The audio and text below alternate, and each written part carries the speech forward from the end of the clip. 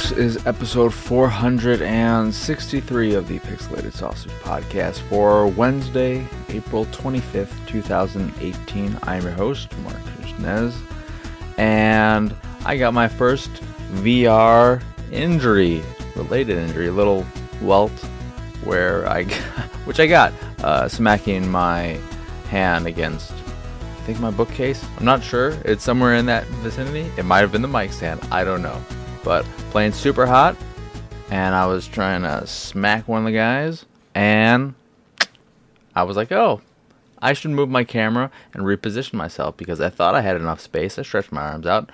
But when you're in VR, it's possible to move and then not be where you were. So it's better to have not just enough space, but a fair amount of space so that if you do move when you're under the helmet, you'll still be in a place where you're not going to smack yourself. Not a horrible thing, but annoying nonetheless.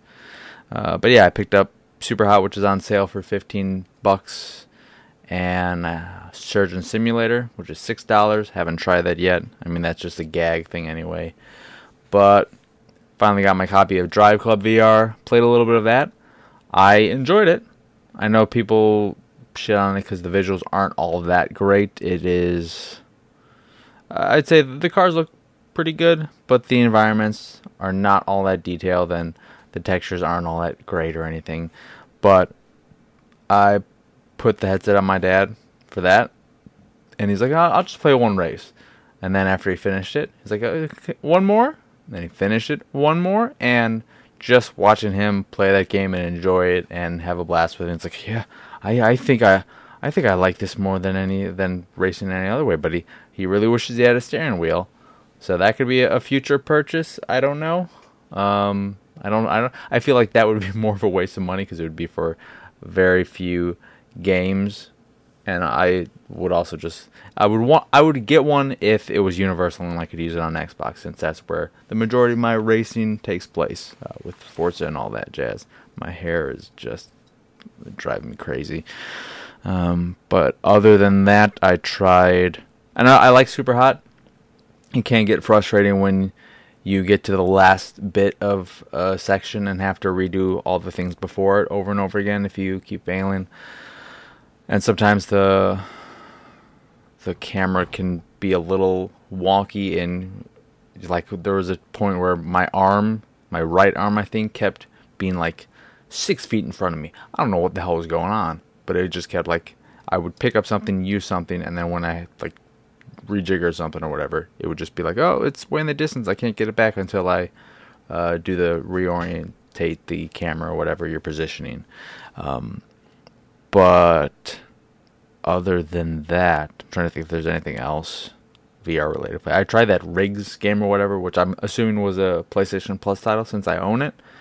And I was going through the tutorial, and I was like, this is okay. And then the tutorial just kept going on, and I was like, oh, I don't want to keep playing this.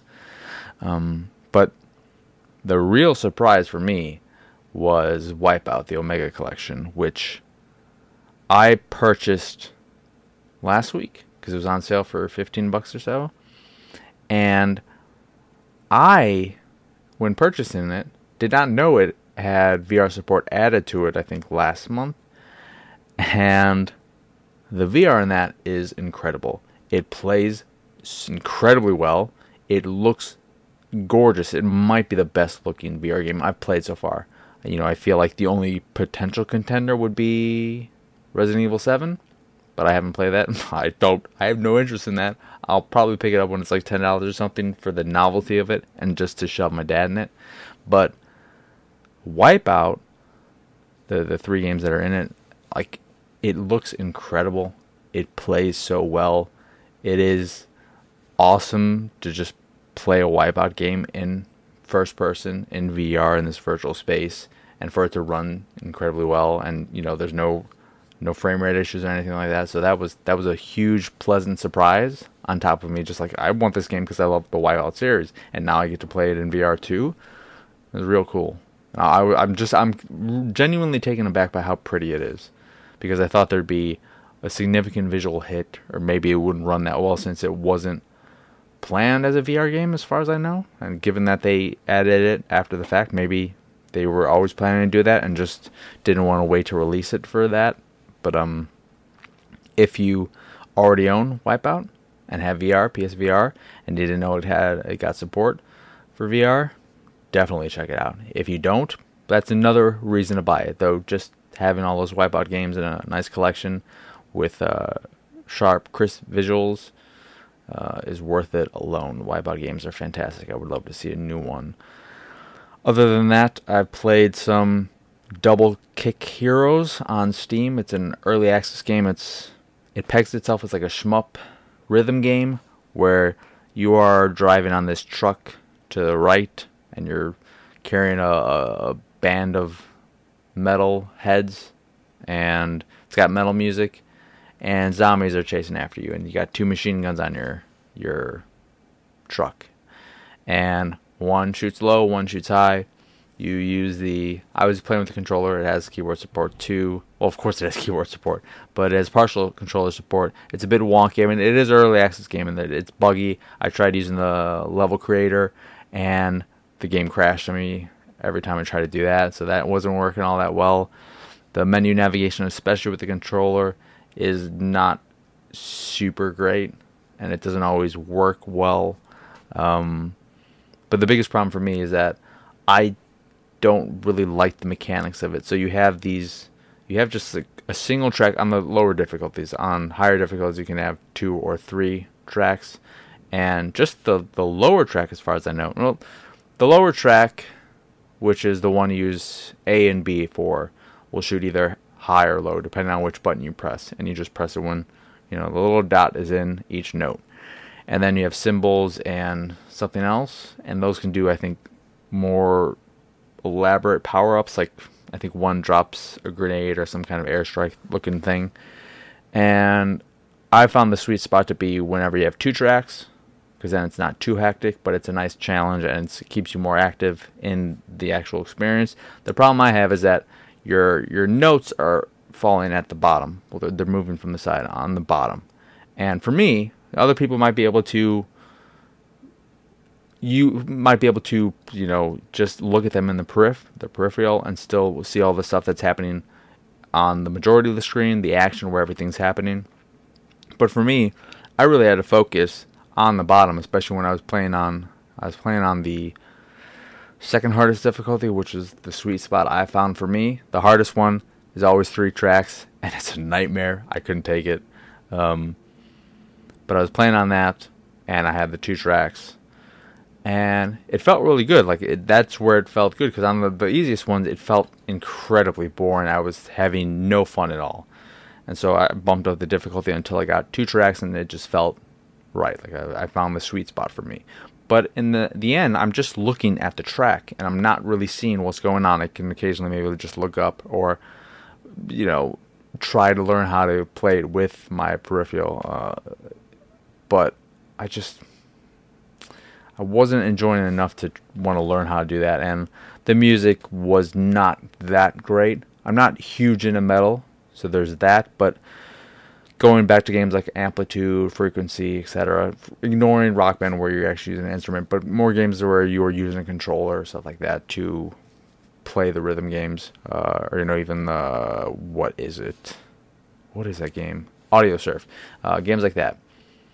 They are designed in such a way that, and because I also think that the note placement is a bit off, and that's a big problem, especially on the lower difficulties. But even like the higher difficulties, it was a bit iffy. So I wasn't that into the music, whereas in Frequency, Amplitude, etc., those games were designed in such a finely tuned way, and the visuals and the way they were designed so that I could see the environment and, really be sucked into the visual experience as well. I would enjoy playing tracks with music in genres that I don't often listen to outside of the game. I have my preferred genres. I'm not huge into hip-hop, rap, or heavy metal, screamo, or anything like that. I'm more into just straight rock, alternative, whatever, acoustic kind of stuff. and I like electronic too. But those games could also get me to enjoy the genres I'm not huge into. But this is metal, which I'm not a big fan of, and the music in it and the note placement and all that just didn't get me excited to play it. So it's a bit of a disappointment. But again, it is early access. I think in the end it's got, I don't know if it has 27 levels now or it's going to be added to it. But it's, it's got some iron out to do. It is early access, so you got to keep that in mind. And the bugs, especially with the level creator, which is frustrating because I wanted to try some custom levels too, and it wasn't working for me. But it's worth checking out if you are really into metal. It's got nice pixelish art. The art is probably one of the best parts about the game, which sucks because I can't really look at it given the whole thing I was talking about with the track at the bottom just taking away all of my attention. But it's $14.99, which seems like a bit much given what's in it. But especially early access, I feel like if that's not a discounted price and they're going to raise it higher more, which I think would be crazy, I feel like it should be $10 now. An early access discount. I feel like that's my thing with every early access game. I feel like every early access game should charge you a discounted price because they're asking you to play the game in a broken state, support them early when the game's not finished. Playing it in a buggy experience, they would like you to send in bug reports and give them feedback and all that. It's like, if you want me to be a glorified QA tester in a way, in a sense, and I want to support you, give me a slight discount for that. That's my opinion. It's always been my opinion. But that's that. Other than that, not too much else going on. I wonder how this welt looks. I put a band-aid on it for no real reason. It wasn't like bleeding or anything. I just I'll put a band-aid over it because I feel like it. So you can see that little red dot thing. It's not terrible. The swelling is definitely lessened, so that's good. It was a bit of a bump early on, but yeah. Other than that, got nothing for you. I'm going back and forth about streaming again, and the thing for me with streaming is that I don't feel like people who stream without having a cam on them included, in one of the corners or whatever, people who have the green thing and then they just have themselves and not in a little box. I feel like those don't get nearly as much play from people, and I struggle with the thought of streaming myself and having myself on cam for that long, even though it's a small part of the screen. And you might be saying, well, you started recording the video of the podcast and all that. Yeah, the reason why I'm okay doing this is because if you do watch the video, you'll notice I don't look in the camera. I look at the recording, the video, the video being recorded, so that I can see it, and then I can just, I feel more in control of okay, I don't look completely shitty right now. I don't look like a complete piece of shit right now. I'm not. I can be. This is the least ugly I can look on camera. So, I have my issues, body dysmorphia, etc. And just that whole cam thing is the big hindrance. But I might do it, even though I feel like, I'm not going to be streaming things that people all they care about. I'm not going to be streaming Fortnite, or will I? I don't know. So that's just a thought I'm thinking of. Which is what thoughts are. They're things you think of. Anyway, that will do it for today's episode of the Pixelated Sausage Podcast. Once again, I am your host, Marc. Y'all can find me on Twitter, Instagram, Xbox Live, My Anime List, Steam, and all the usual places at PXSausage. On PSN, I'm the Kush3. You should add me as a friend if you play Rec Room. If you have VR and play Rec Room, so then I can play with you. I don't remember if I talked about this. If I did, I'm going to talk about it again. I played that for a little bit. And my first experience was that intro game where it's paddleboard or whatever, and I was playing against a guy who kept turning his head and screaming at what I assume was, I want to say it was his dog, but maybe it was his kid, and it was just a young kid, and he really loved the movie Django Unchained, because he just kept like, Django! Django! And I was laughing my ass off, because every 15 or 30 seconds, he would just turn his head and scream Django. And I was having a ball. Like, that was one of the cool things about the VR aspect, is that since he's wearing the helmet, when he turns his head, I see the character turning their head. I'm like, this is weird. And just weird that he kept screaming Django. Of all the names to be screaming, he was screaming Django. Anyway, back to Pluggity Plugs. The site is, of course, pixelatedsausage.com, where you can find this podcast and the Pixelated Paranormal podcast, which just posted a show earlier today. And if you want, or I don't know, why am I saying if you want? The podcasts are available on podcast services around the world, around the globe, across the globe, the Baza globe, like Apple Podcasts, Stitcher Radio, and Google Play. And if you want to check out the art I do, that's also on the site, or you can just go over to pxsart.com and check it out over there. And if you'd like to support the site in general, please go over to patreon.com/pxs and support us that way.